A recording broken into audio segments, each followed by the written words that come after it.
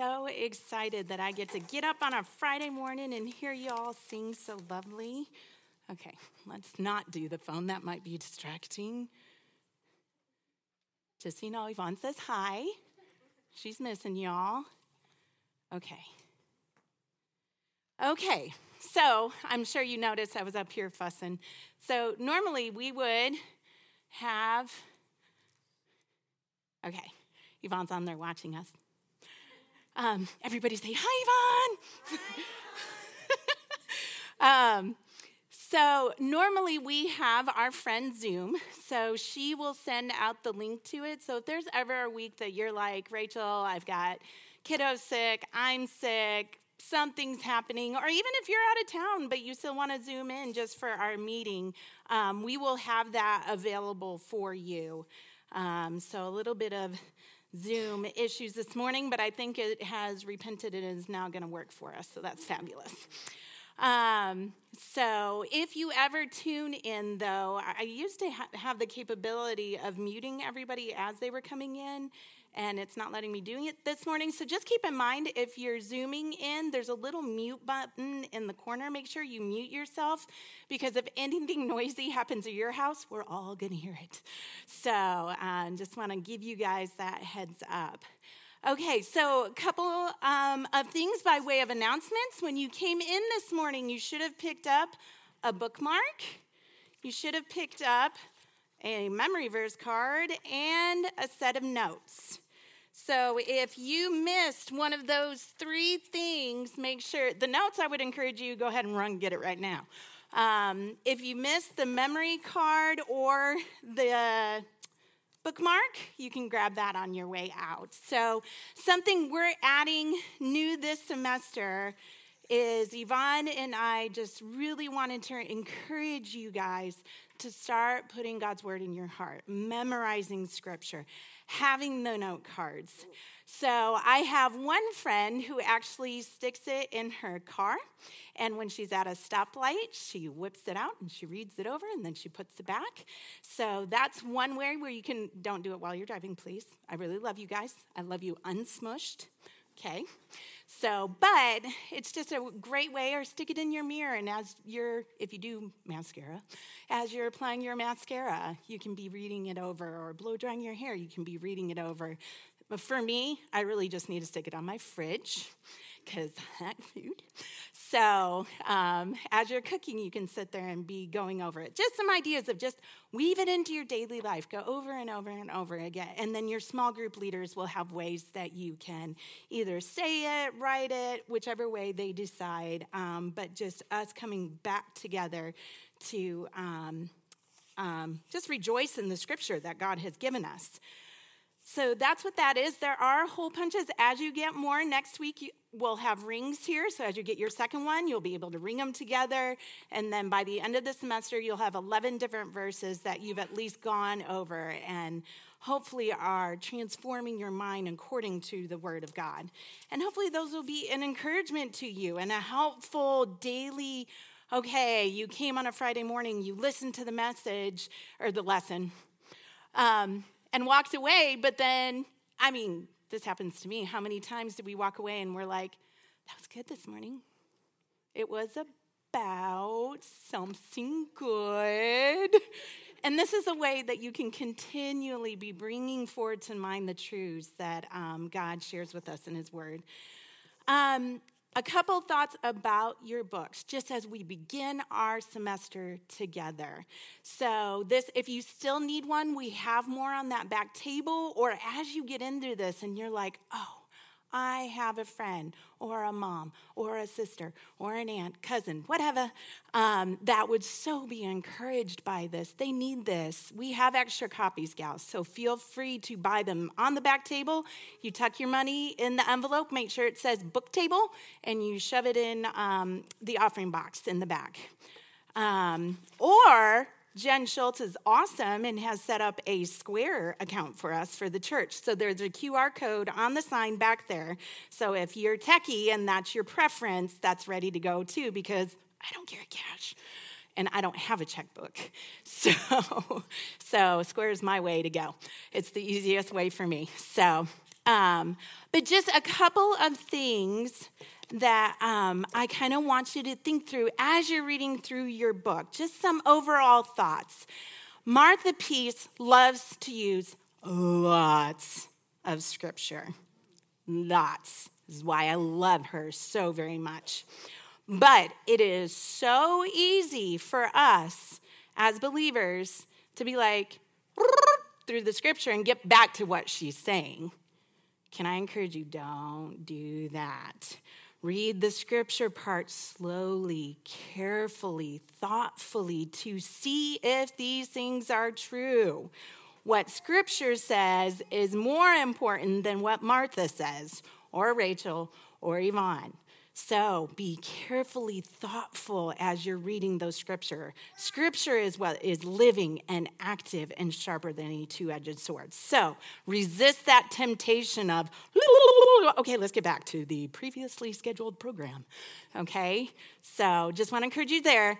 Don't skip over the charts. So Martha's really good about giving us charts. A lot of times they're thought charts. She'll be like, you might be thinking this way, but here's the biblical way to think. And it's easy to just, but those are application parts. You really want to read those over. And maybe you wouldn't say it the exact same way. You have your own, your inner dialogue sounds a little bit different. But really think through how she's thinking it and apply it to your heart. These charts really help drive her points home. Now, usually with books, we don't major on the questions in the back of the chapter, but my friends, this semester is different. Her questions are fabulous. You really are going to be able to drive so much more if you make yourself do the questions in the back. Some of them are just reading comprehension type questions, where it's helping you remember what you read in the chapter. But some of them, they are zingers. She'll ask you something and your heart immediately will go, ooh. Make yourself write it out. Make yourself answer those questions. You don't have to share everything in your small groups, but some things, when appropriate, is very helpful to share with our sisters. We're sisters. We stick together. We need each other. Life's hard. Struggles are hard. So we need each other in those moments. And too, sometimes when you're processing biblical truths, theological truths, it is helpful to get them to stick here if you make it come out here. So as we're excited, as we're sharing things, you're going to look at scripture and draw biblical truths out that I might have never even thought of in a million years. And I'm never going to hear it if you don't tell me. So think of it that way. Becky Jo Laguna has a couple beautiful ways that she talks about it. She said, come to small group. We're creating a bouquet.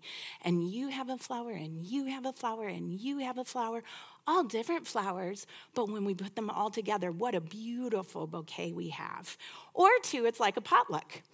We are all bringing our own food. Y'all, I already know y'all cook good. But you need to bring the things you're learning, that spiritual food, so that we can share with each other. Yours is going to taste different than mine and be a delight to my palate because I'm used to my food. My internal dialogue, I'm like, I listen to her all the time. Let me hear what you're thinking and your praises to the Lord and the things that God is doing in your life this week. And that helps us be refreshed and encouraged, okay? So some things to think about, so do your questions. And then it is helpful, as she has her abundance of scripture, practice looking them up in your Bible, in your paper Bible. It's very, very helpful. Now, I'm all about technology. Technology is my friend. But sometimes it's really helpful when you have a verse that impacts you, that Martha drives her point home by pointing to the scripture. And you say, wow. It's helpful. Have your Bible right there. Open it up. Underline it. Maybe write a little note to yourself about it. The thoughts that are going through your head. How do I need to obey this? Write it there. It's helpful because it engages that kinetic part of our learning. We're audio, we're visual, we're kinetic. You're moving. You're doing different things to help that stick. So you can underline or highlight or whatever works best for you. Practice looking things up so you know where they are. And and so that you can even get quicker. And something fun if you have kids, it is really fun to do what's called sword drills. If you don't know what I'm talking about, ask me later, but they're fantastically fun. And something you do with your kiddos so they and you can get faster at looking up scriptures. So if you don't have one, I meant to grab one out of my bag, but there are also schedules. So if you're like, Rach, I don't even know what chapter we're on, what are we doing, when do we do what, when do we have off days, there's a half page back there sitting with the books, and on the back is our schedule. So I highly encourage you, go ahead and grab one of those. Okay, and the lessons are, like I said, Zoom, but they're also recorded. Our lovely Amy puts them on the website for us. So if you're gone a week, couldn't Zoom, you'll be able to catch up on that lesson later. So just watch the website for the lessons to be posted. And hopefully Rachel will get it together and send Amy the outlines so she can actually post them. So we have a form as teachers we fill out so Amy knows how to label it and what the title is and what the scripture is, which is very helpful. So, okay. So I think that's enough for right now. We'll have more announcements later, including small groups and where we're going to go. But let's pray and ask the Lord to bless our time together. Heavenly Father, I just pray that you would help us as we try to absorb the truth that you are the Most High God. Lord, I pray that you would help me to have clarity of thought, clarity of speech, that you might help my sisters to be able to set aside the many things we all have going on in our days, that we might look to your scripture and that we might consider it life. Lord, that we would cling to you, that we would cling to your promises, that we would rejoice in the signs and wonders that you have blessed us with. Lord, thank you for your word. Thank you that it is more sure than our feelings, our thoughts, our experiences. Thank you that you are everlasting and that we can trust you with our very being. Lord, as we consider Nebuchadnezzar and Daniel and the things found in your word, might we be moved, might we be changed women pleasing in your sight. It's in Christ's name we ask all these things. Amen. All right, so before we dive in, as you might know, my husband led a tour up in New England, and one of the preachers that he introduced us to, his name was Samuel Davies. And Samuel Davies, Martin Lloyd-Jones shook his head once and said, one of America's greatest preachers, and none of you even know who he is. And I was like, that would be me. I don't know who he is. But my husband does, because he's really good friends with lots of dead people. So he was very kind to take us and explain to us. But one story about Samuel Davies that I thought was very helpful as we think through our passage today is a story back in 1752 when the College of New Jersey, a little university you might know as Princeton University, was starting. It actually was started under very biblical premise. Presbyterians, Samuel Davies started the first presbytery here in the States, and he went back home to the United Kingdom to raise needed financial help. So Davies' fame as a preacher was so great in London that news reached King George II that a dissenting minister from the colony of Virginia was attracting notice and drawing very crowded audiences. When the king expressed a strong desire to hear him, his chaplain invited Davies to preach in the royal chapel. He is said to have complied and preached before the royal family and many of the nobility. As Davies was preaching, the king was seen speaking at different times to those around him. While the king was speaking, Mr. Davies paused and became silent. Then he looked in the direction of the king and is said to have exclaimed, "When the lion roars, the beasts of the forest all tremble. And when King Jesus speaks, the princes of the earth should keep silence. So, King George II was not the only king that needed to learn when to keep silent. We read in chapter 1 of our Attitudes of a Transformed Heart of King Nebuchadnezzar. Now, Martha Peace did a character study on Daniel himself, showing how he viewed God as the high king and the God most high.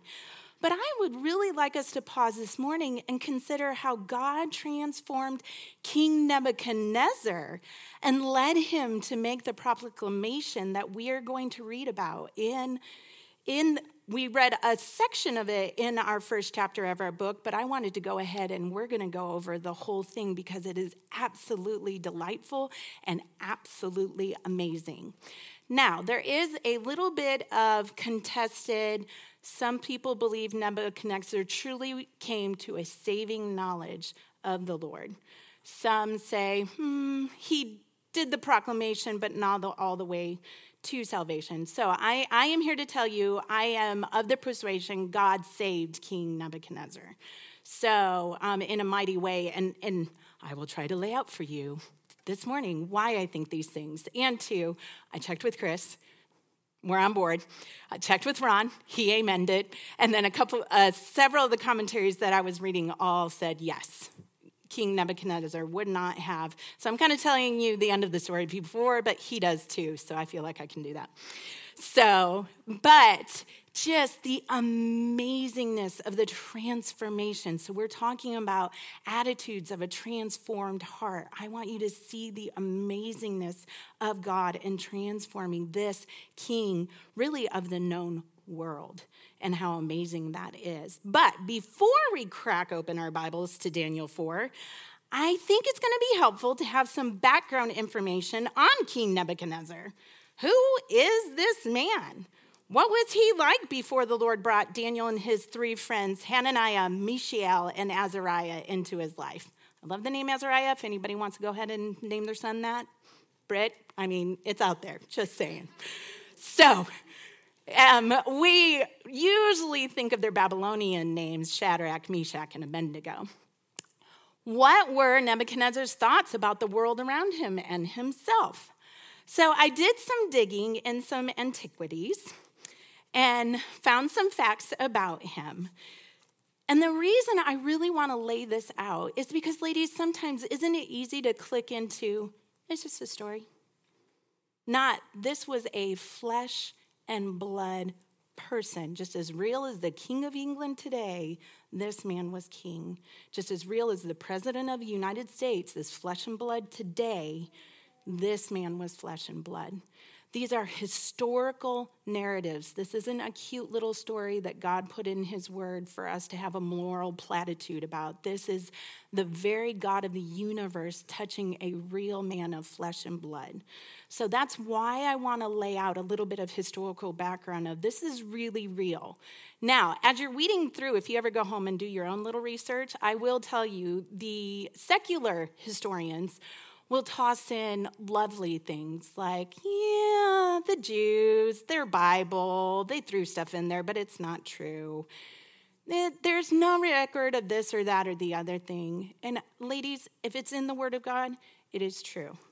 So we shape and form our view of history according to what God's Word says.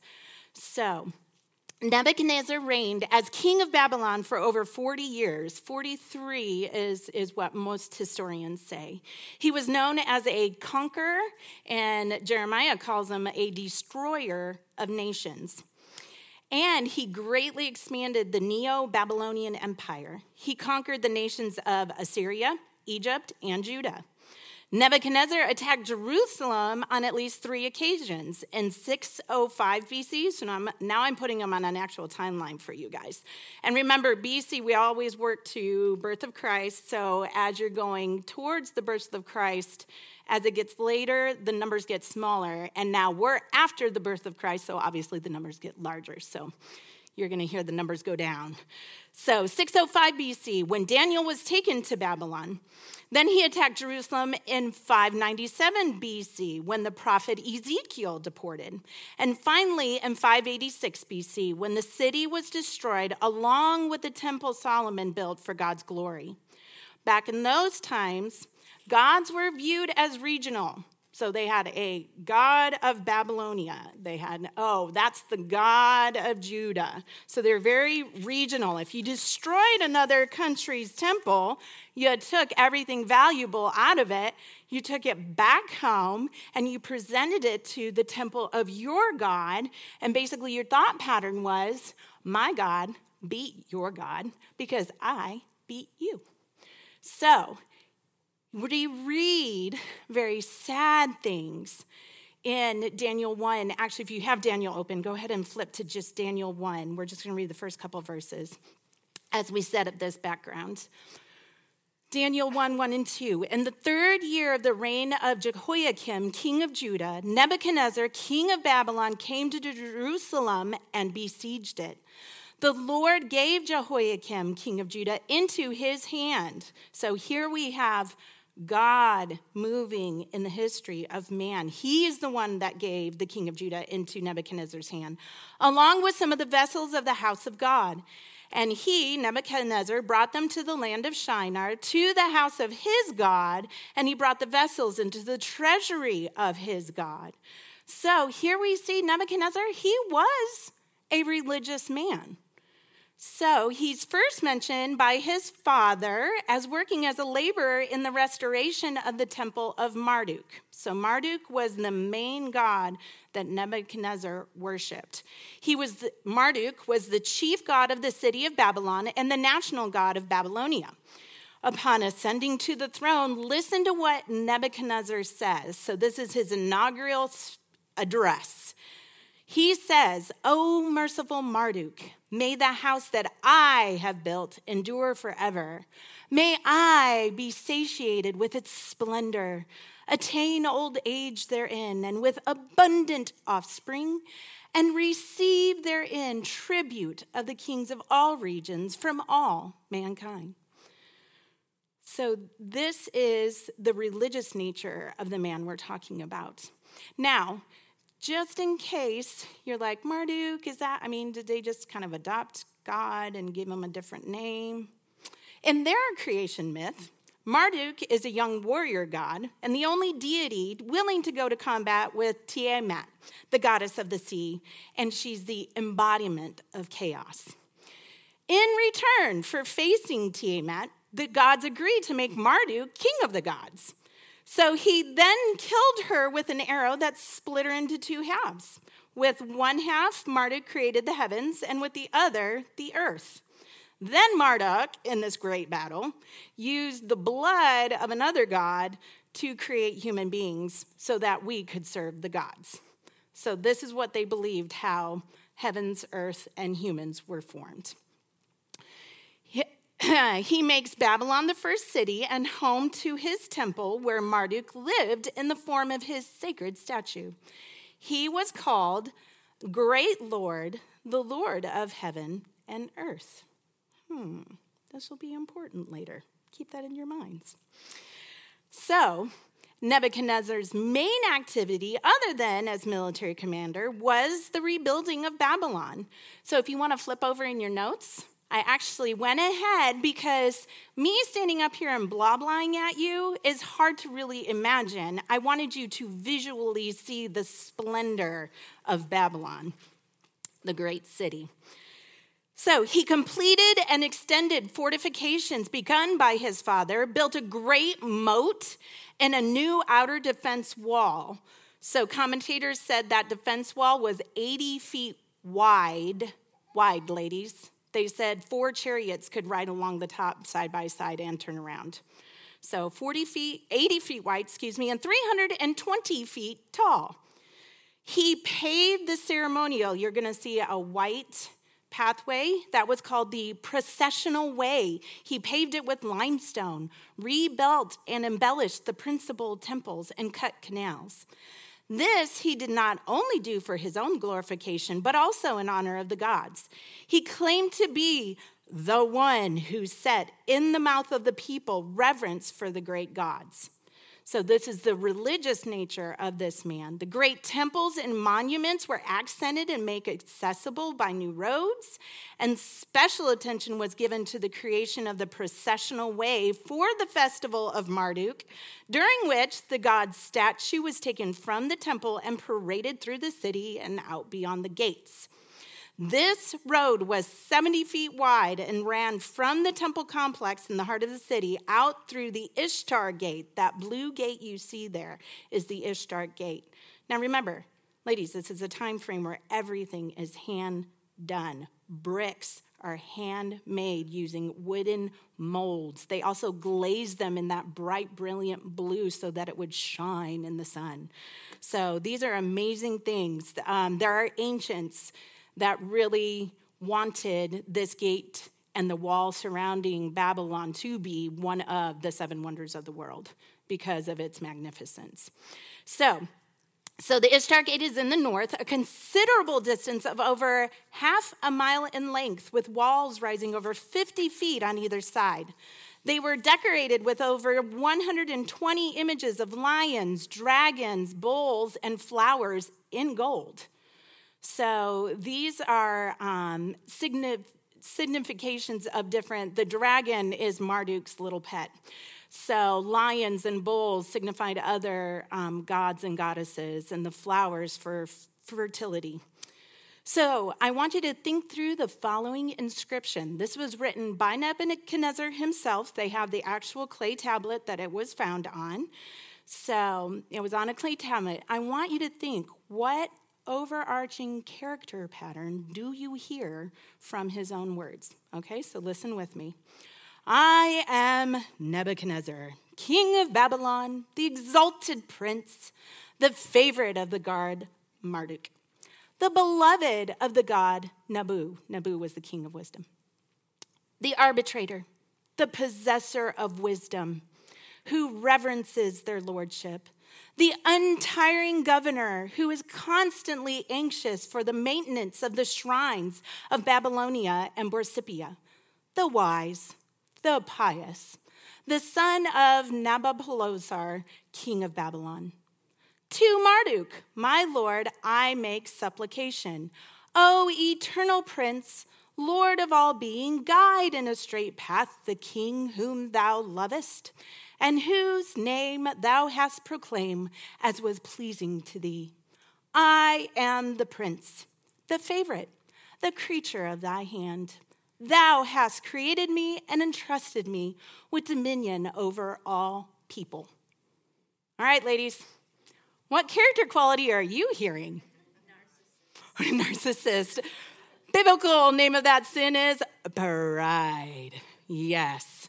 So, King Nebuchadnezzar in Scripture is mentioned in the Old Testament books of 2 Kings, 2 Chronicles, Ezra, Jeremiah, and Ezekiel. However, he is most in the book of Daniel. So let's go ahead and look at a couple of passages to see the character of the man in Scripture that we are studying. Flip over to Daniel 2. If you're already in Daniel 1, flip a page. Daniel 2:5. I'm not going to lay out the stories just because we don't have time.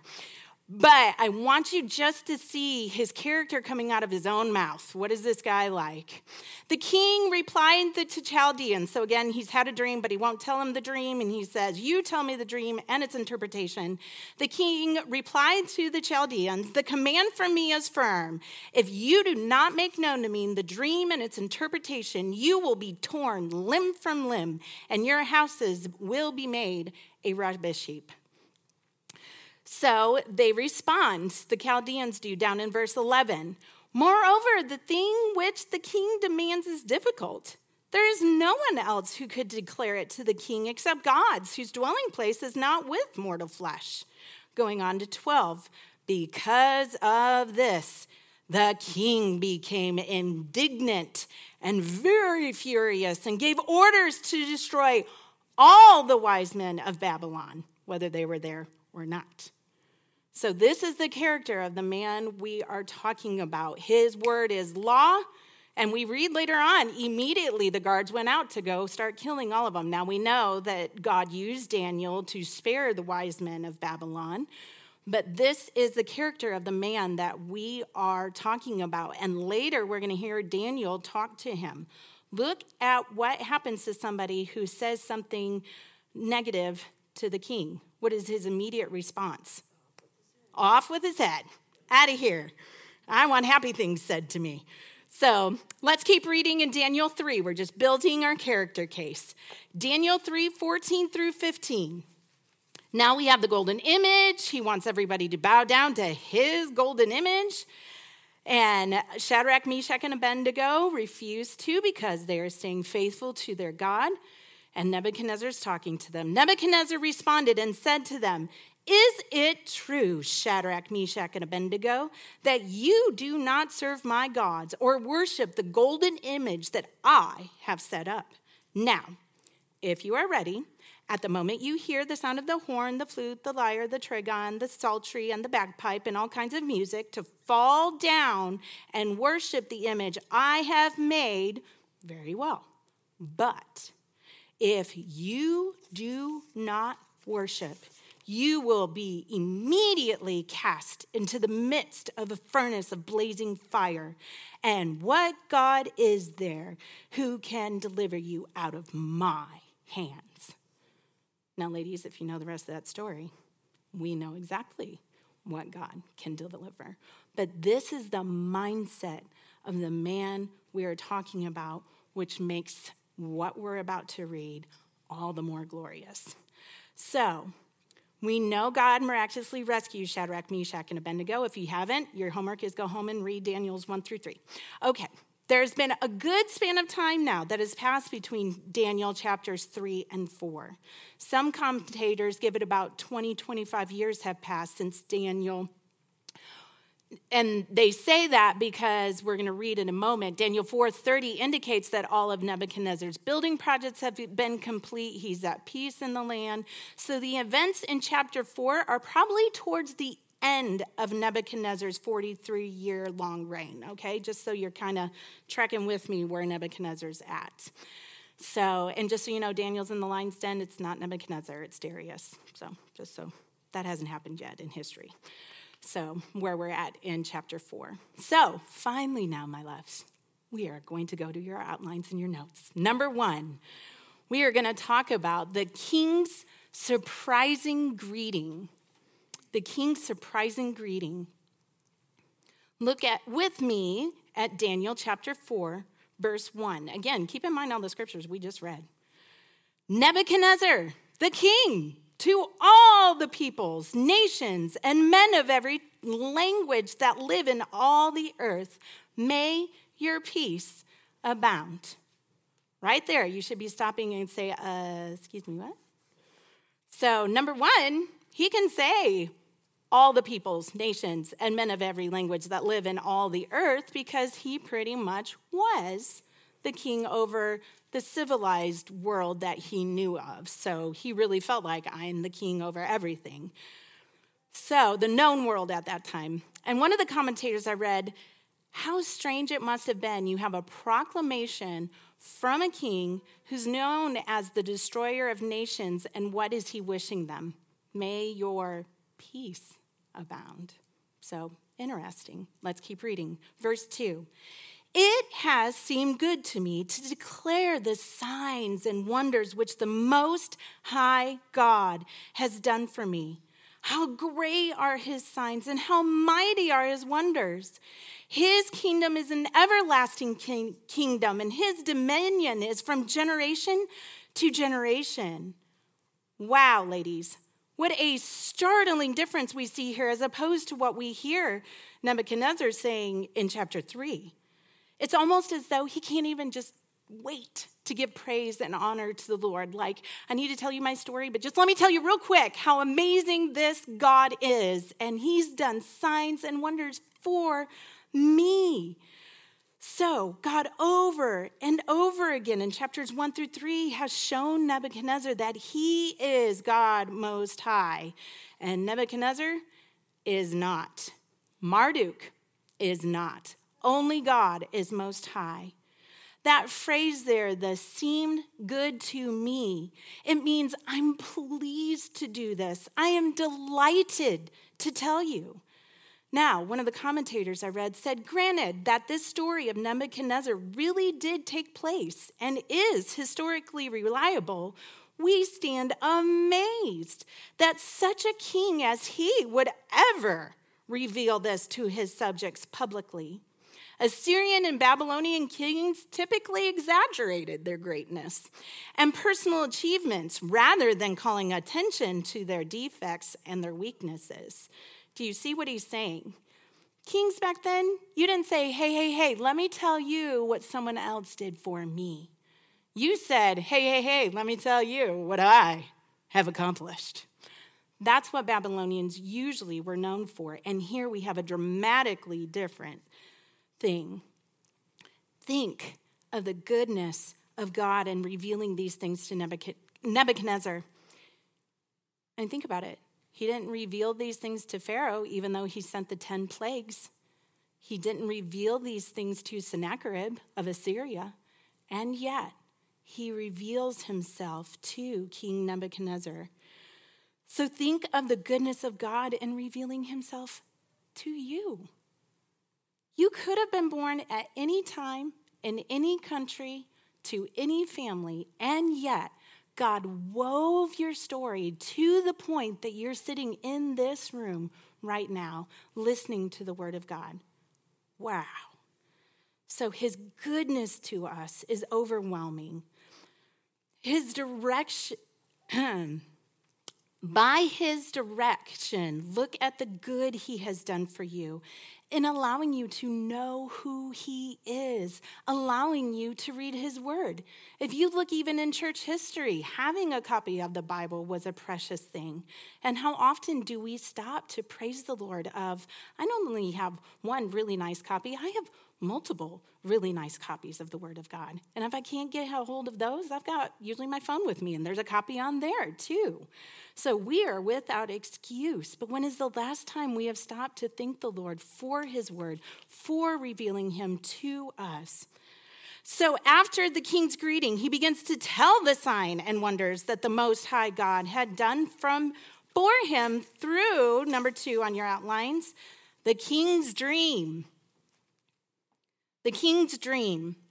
Daniel 4:4, look down with me. It says, I, Nebuchadnezzar, was at ease in my house and flourishing in my palace. John MacArthur said, now the word for rest means he was free from apprehension and free from fear. So we know, okay, his military conquests are now done and over. He's at ease in his house. And that word flourishing there means to grow green. Very appropriate for the king who built the Hanging Gardens. So he's in his palace. He's enjoying the conquests, the money he has taken from all these other countries, the building projects that he has done, and now he is at rest. Look back down at verse 5. I saw a dream, and it made me fearful. And these fantasies as I lay on my bed, and the visions in my mind kept alarming me. I bet. So we have the king is disturbed. And so what does he do about this disturbance? Looks down at verse 6. So I gave orders to bring into my presence all the wise men of Babylon, that they might make known to me the interpretation of the dream. Then the magicians, the conjurers, the Chaldeans, the diviners came in, and I related the dream to them. That was nice of him this time. He actually told them the dream. I related the dream to him, but they could not make its interpretation known to me. But finally, Daniel came in before me, whose name is Belteshazzar. Remember, Belteshazzar is Daniel's Babylonian name, and he's proclaiming that because most of his readers are Babylonian, so they're going to know Belteshazzar as Belteshazzar, not as Daniel, his Hebrew name. So, his name is Belteshazzar, according to the name of my God, and in whom is the spirit of the holy gods. And I related the dream to him, saying, O Belteshazzar, chief of the magicians, since I know that a spirit of the holy gods is in you, and no mystery baffles you, tell me the visions of my dream, which I have seen, along with its interpretations. Now, when he calls Daniel the chief of magicians, just so we're clear, back in that day, that just meant chief scholar. He's giving Daniel a compliment of his wisdom, his intelligence. And Daniel, over and over again, has told King Nebuchadnezzar exactly where that intelligence comes from. And so he knows the spirit of a holy God is in you. So it's also interesting, every time Daniel comes in, he's never with the other conjurers, magicians, Chaldeans. He always comes in separate from them. And one of the gentlemen I was listening to just kind of paused and said, isn't that interesting?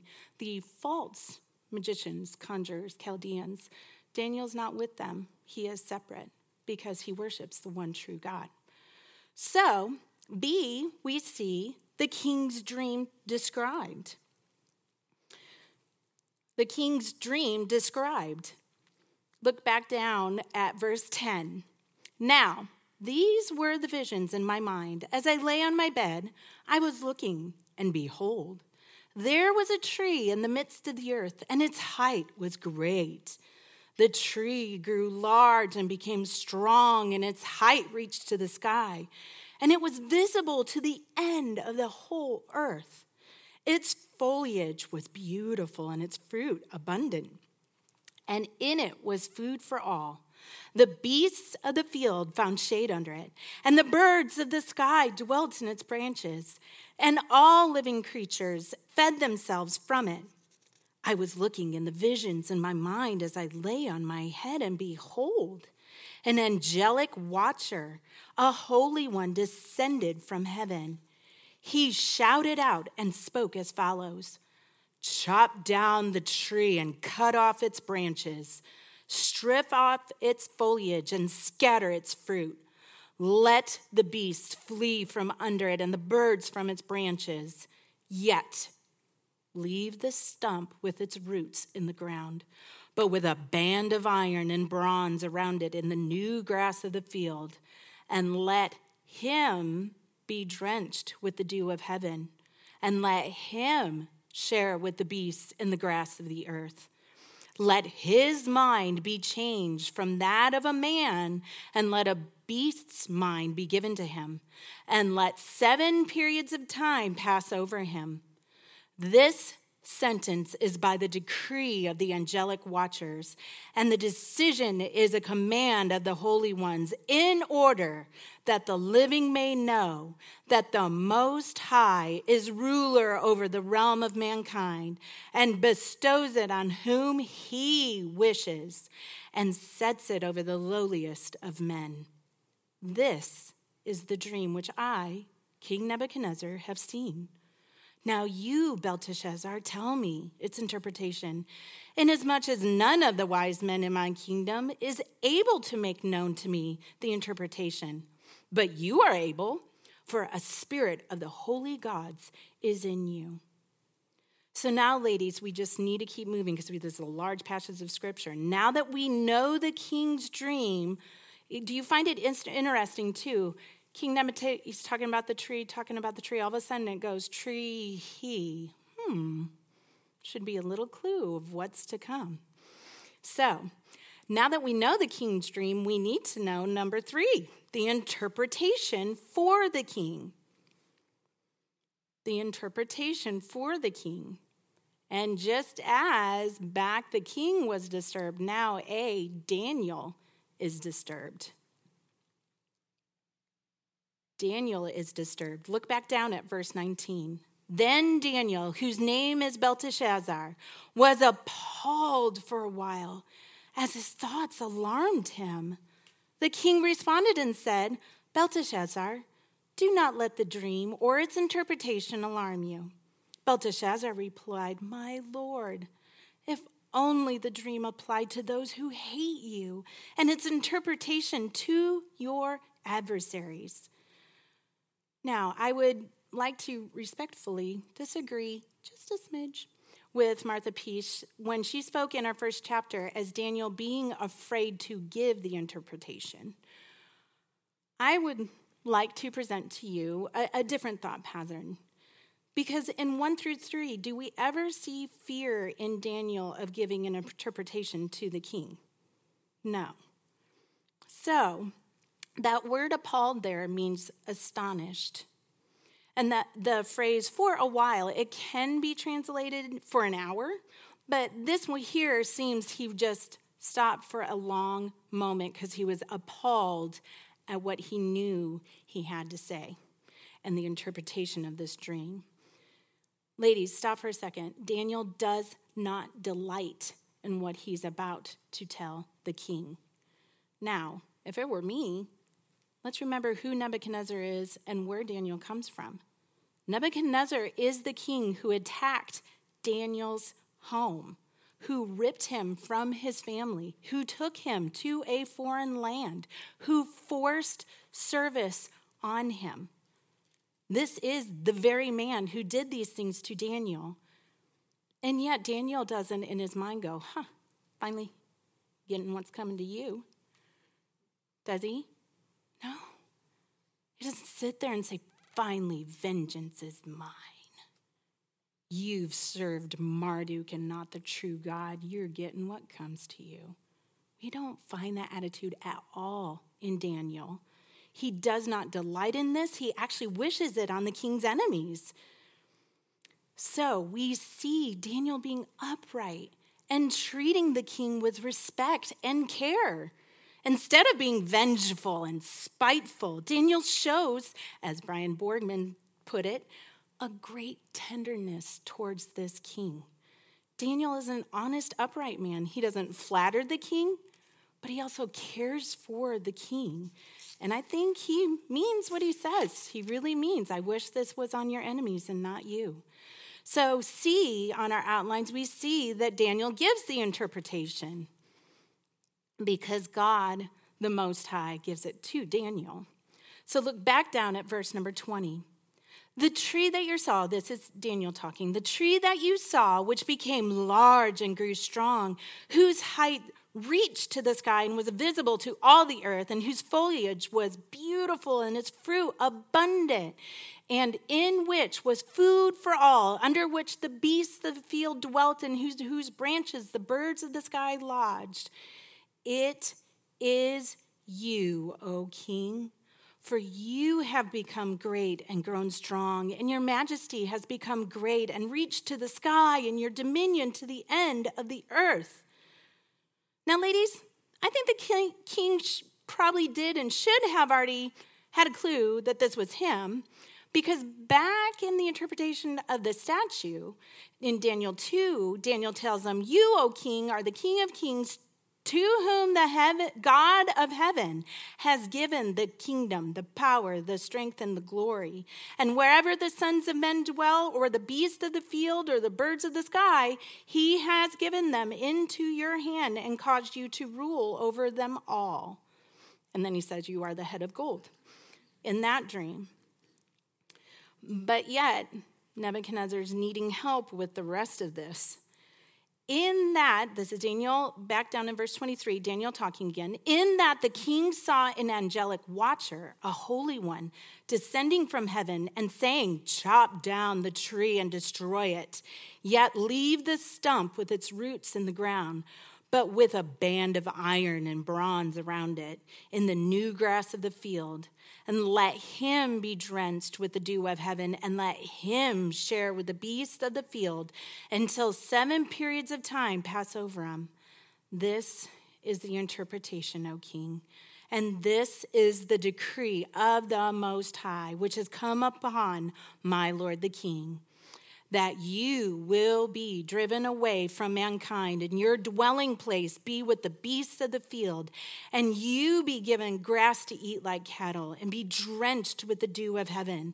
And 7 periods of time will pass over you until you recognize that the Most High is ruler over the realm of mankind and bestows it on whomever he wishes. And in that it was commanded to leave the stump, and the roots of the tree, your kingdom will be assured to you after you recognize that it is heaven that rules. So, ladies, what a very serious, solemn pronunciation of the Most High to Nebuchadnezzar. So this prompts Daniel to see on your outline. Daniel pleads with the king. Again, this is another layer of why I say he has such great tenderness to the king. He doesn't just leave it at that and say, good luck, see you later. No, he pleads with the king. He even tells the king, this is the right way to go. Please, please listen to me. Let's see what he says in verse 27. Therefore, O king, may my advice be pleasing to you. Break away now from your sins by doing righteousness, and from your iniquities by showing mercy to the poor, in case there may be a prolonging of your prosperity. So here we see Daniel giving the king particular ways he can demonstrate repentance. Turn away from your sin. Turn away. Do righteousness. Break away. This is the same word that's used of the Hebrews when Aaron tells them break their rings and he was making the golden calf. It's that break away. So a clean break away from your sins. Remember, who is Daniel talking to? The same man that we read where something negative was said, and what did he say was going to happen to the Chaldeans when they said something negative? Tear them from limb to limb, and yet Daniel is pleading with this king, please break away. Maybe this can be prolonged. Also, the from your iniquities by showing mercy to the poor. You all saw pictures of what his great kingdom looked like. And we know Nebuchadnezzar's not the one out there doing the back-breaking work of forming the bricks and building the things. It was on the backs of the poor of Babylon and all these different nations that he has brought back captives to do his bidding. John MacArthur stated that this was a warning not only to Nebuchadnezzar, but to all world leaders of all times who want to set up their petty, puny little kingdoms and rule as the monarch of their own self-designated empires and set themselves up in their egos as that which is beyond and above God. This is a warning to them as well. And Nebuchadnezzar stands as a symbol of what God does with all people like that. But, he says, beyond that, I think there is here a warning to us who may never rule any empire other than the little one we invent for ourselves. And we who in our simplicity of a very uncomplex life and our lack of public notoriety, build an empire and crawl up on top and crown ourselves king. This is a warning to us also. So we've seen the king's surprising greeting, his dream, and the interpretation for the king. Now we are going to see, number 4, the king's warning fulfilled. The king's warning fulfilled. Look at verse 28. All this happened to Nebuchadnezzar the king. 12 months later, look at the patience of our God. Because I don't think it took 12 months for Nebuchadnezzar to be proud again. And yet he waited for that repentance. 12 months later, he, Nebuchadnezzar, was walking on the roof of the royal palace of Babylon. And he is about to open his mouth and show us the king's pride. The king's pride. Look at verse 30. This is the part where he should have closed and kept silent, just like King George needed to. The king reflected and said, "Is this not Babylon the Great, which I myself have built as a royal residence by the might of my power and for the glory of my majesty?" Talk about arrogance. He has over and over again in significant ways been told, we read it back in chapter 2, God has given you your kingdom. And yet, he's relaxing and at ease in his palace, walking around, viewing the beauty around him, the greatest king of the known world. And this is what comes out of his heart to his mouth. James Montgomery Boyce states, this is not just Nebuchadnezzar's sin. This is our sin. And it is ours both individually and collectively as a nation. The greatest sin of all is that we take glory to ourselves instead of getting credit to God. When we do well, we think that's our achievement. When we do badly, we think it's somebody else's fault. It is the perspective of fallen humanity.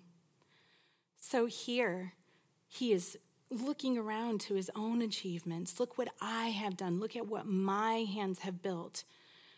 Ladies, what are ways we subtly take God's glory? Do we rush through our days just reacting to whatever comes our way with no plan in place to spend in time in the Word or spend time with the Lord in prayer, praising him for who he is? Do we think of our to-do list as more important? I have great confidence if we did a show of hands, all of you would raise your hand and say, I think time in the Word and prayer is very important, more important than my to-do list. But, ladies, what do our lives show? That's more important. What do we functionally live out? Do we maybe look at our children in moments that they're actually behaving well and say, well, it's because they were raised right? Do we compare ourselves to others and think about ways how things we do are better than them? Oh, if they would just ask me how to run this, it would go so much better. Oh, if they would just see that, it would be so much better. Do we put others down at work, out loud, or even just in your own mind because they're not putting as much effort for it as you do? Do we sometimes subtly go home and look at our husband's habits of spiritual disciplines and, of course, find fault in his, he's a little lacking. So you feel just a little bit better about your spiritual disciplines. Well, at least I do it more than he does, so I'm fine. You comfort yourself in comparing yourself, but you're not comparing yourself, and I'm not comparing myself to the right standard. We need to compare ourselves to what the God Most High wants from us. Ladies, anything good we do or think is a complete grace of our God Most High. Ephesians 2:10, for we are his workmanship, created in Christ Jesus for good works, which God prepared beforehand so that we could walk in them. Even our good works are laid out before us, part of his plans, that we have the privilege to walk in them so that we can turn around and give glory to our Heavenly Father. So these are things we need to connect with this passage. It's so easy to just be like, well, I'm not a king. I'm just me. In Nowheresville, Maryville, Tennessee, Knoxville, Sevierville, wherever you're from. It's Nowheresville, Tennessee. Those of you that moved from California, you were like, what are we doing? Going in the middle of nowhere. So, but it's beautiful. I love it. Don't want to go anywhere else. So don't hear that from me. I love Tennessee. But you do feel like we're in Nowheresville. I'm a nobody. Nobody knows me. I'm nothing. And yet, do we not build these things up in our own minds, our own little kingdoms where we're our own little queens, and if mama ain't happy, ain't nobody happy, right? Of I better get my way or you better get out of my way, right? Instead of considering deeply what is my Heavenly Father set out for me and rejoice that I get to work and strive, and he sees the working and the striving. He is glorified when I transform my mind by the word of God. He sees my heart. He sees my longing to please him. Be encouraged by that. He set out the good works before me. I just need to walk in them. Be comforted in that, but also be looking for them to walk in them. So, as a result of the king's pride, we are going to see B, the king's punishment. The king's punishment. Look back down to verse 31. While the word was in the king's mouth, a voice came from heaven saying, King Nebuchadnezzar, to you it is declared, sovereignty has been removed from you, and you will be driven away from mankind, and your dwelling place will be with the beasts of the field. You will be given grass to eat like cattle, and 7 periods of time will pass over you until you recognize that the Most High is ruler over the realm of mankind and bestows it on whomever he wishes. Immediately, the word concerning Nebuchadnezzar was fulfilled, and he was driven away from mankind and began eating grass like cattle. His body was drenched with the dew of heaven until his hair had grown like eagle's feathers and his nails like bird claws. Oh, the mighty have fallen. Here is the king of the known world, no luxury spared for him. His walls, ladies, were lined with gold.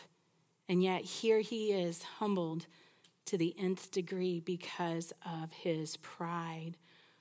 But God, in his goodness and his greatness, does not leave him there. Number 5, the king's transformation. The king's transformation. A on your outline. The true king is revealed. The true king is revealed. Look at verse 34. But at the end of that period, I, Nebuchadnezzar, raised my eyes toward heaven, and my reason returned to me. And I blessed the Most High and praised and honored him who lives forever. For his dominion is an everlasting dominion, and his kingdom endures from generation to generation.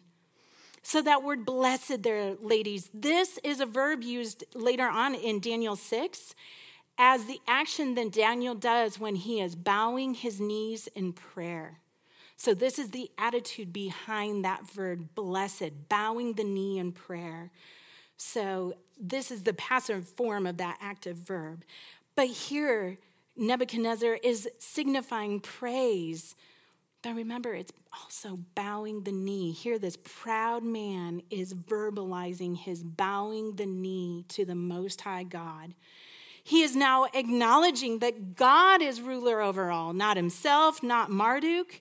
He raises his eyes towards heaven. One of the commentators said, he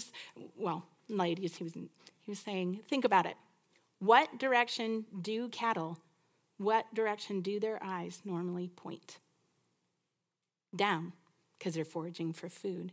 And yet, King Nebuchadnezzar, when the time was past, 7 years passed, he looked up to heaven. He raises his eyes. He's finally humbled, raises his eyes to the real King of Kings and Lord of Lords.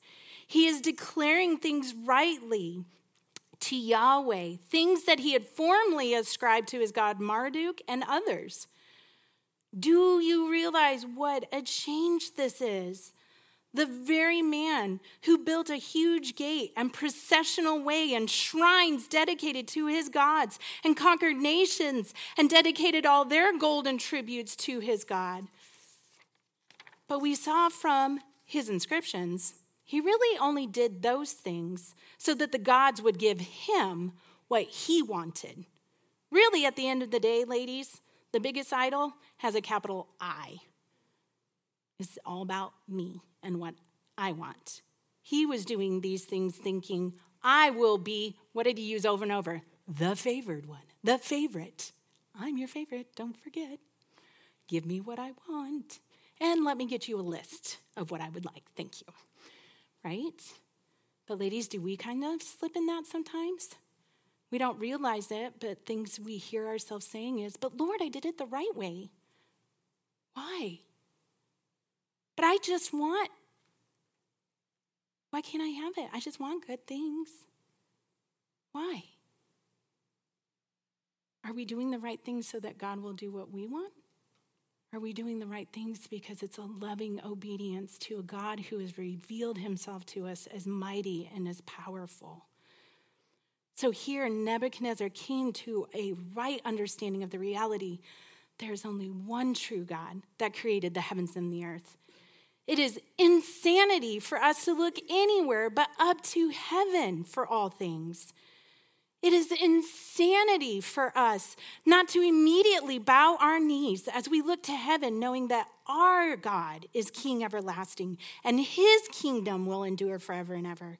We need to constantly be viewing our life here with that before our eyes. So number one, the king is humbled. The king is humbled. Look at verse 35.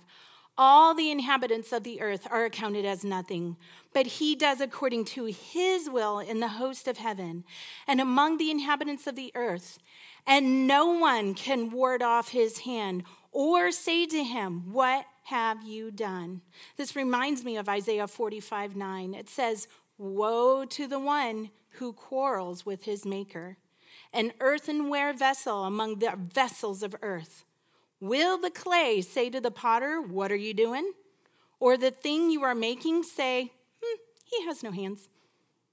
It literally, I have a friend, Susan Payne, she comes here to Grace and she throws pottery, beautiful stuff. But wouldn't it be amazing if that pottery looked back at her and was like, "Whoa, whoa, whoa. I don't want to be a cup. I want to be a vase. What are you doing?" Right? We chuckle because that's ridiculous. It's insane. That doesn't happen. And yet Isaiah, and then here in our passage, we are seeing it is just as ridiculous or insane for us to ask God, "Why do you do these things?" Or try to ward off his hand. Like, "Nope, you can't do that." Sounds like a 2-year-old that's trying to fight off his mama who's trying to keep him under control. Nope. Right? So that's what's going on. Utter insanity to question our God. It's vital that we learn this at the beginning of our study. Our attitudes toward God will seep and permeate the rest of our lives. We need to see him as the Most High God. We can trust him with every moment of our lives. He is faithful and just. He is good and even uses hard things and hard circumstances that may look bad for our good and his glory. So number one, the king is humbled. Number two, the king recognizes his blessings. The king recognizes his blessings. Look down at verse 36. "At that time, my reason returned to me, and my majesty and splendor were restored to me for the glory of my kingdom. And my counselors and my nobles began seeking me out. So I was reestablished in my sovereignty, and surpassing greatness was added to me."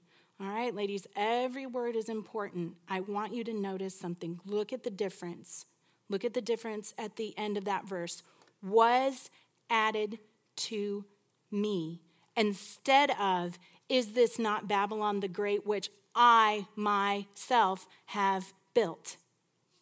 He is recognizing it was added to me, given to me. He has finally got it. He's finally had his eyes opened. God has revealed himself, and Nebuchadnezzar is acknowledging it's added to me. And even that phrase in that verse 36, restored to me. It was given back to me. So here we are. It's an action happening. This isn't a, "I did it, pulled myself up by my own bootstraps."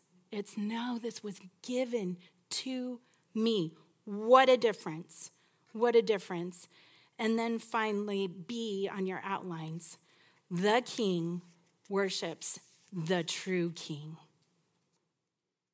Look down at verse 37. "Now I, Nebuchadnezzar, praise, exalt, and honor the King of heaven, for all his works are true, and his ways are just, and he is able to humble those who walk in pride." Ladies, that last phrase, "he is able to humble those who walk in pride," definitely a very stern warning for us to remember. But also, I want you to embrace it as a comfort. He is able He is able to humble those who walk in pride. Maybe you're sitting here going, oh, Rach, the Lord is bringing thing after thing after thing. I'm getting overwhelmed. Ladies, he is able. He transformed King Nebuchadnezzar. He can transform you. He can transform your heart, your attitude, your mind. If you feel like you're just so stuck in your own sin and so stuck in your own stubborn pride, he is able. If you don't see a way out, cry out to a most holy, most high God who is able to humble you. So as we move through this semester, ladies, you're going to get confronted. Martha Peace is really good at that. She will confront you in your sin. She will find you somewhere, and you'll have zingers. Listen to me. Be ready for it. Be ready. Prepare your heart for it. Cry out to God that he would humble your pride, that he would not allow you to be blind. Look how long Nebuchadnezzar was blind to his sin and his iniquities. Cry out to God that he would transform you from the inside out. He is able to humble those who walk in pride. Let's pray. Heavenly Father, I thank you so much, Lord, for your word. Thank you, God, that you are a God who is able, that you are God most high, and yet you dwell with a people lowly. Lord, you are opposed to the proud, but you give grace to the humble. So I pray that you would lavish us in your grace, that we would be so mindful and so grateful for the great things you have done in our lives, that we might, throughout our everyday life, give glory to you, knowing that you have given us blessing after blessing. I pray that as we move throughout this semester, that we would be tender to your word, that we would not be haughty or proud, but that we would be meek and gentle and humble, listening to your word through Martha's book, as well as listening to your word on Sundays as Chris preaches, and listening to your word as we study it together as sisters, that we would be quick to repent, quick to put off our sin, quick to put on your righteousness instead. It's all these things we ask in Christ's name. Amen.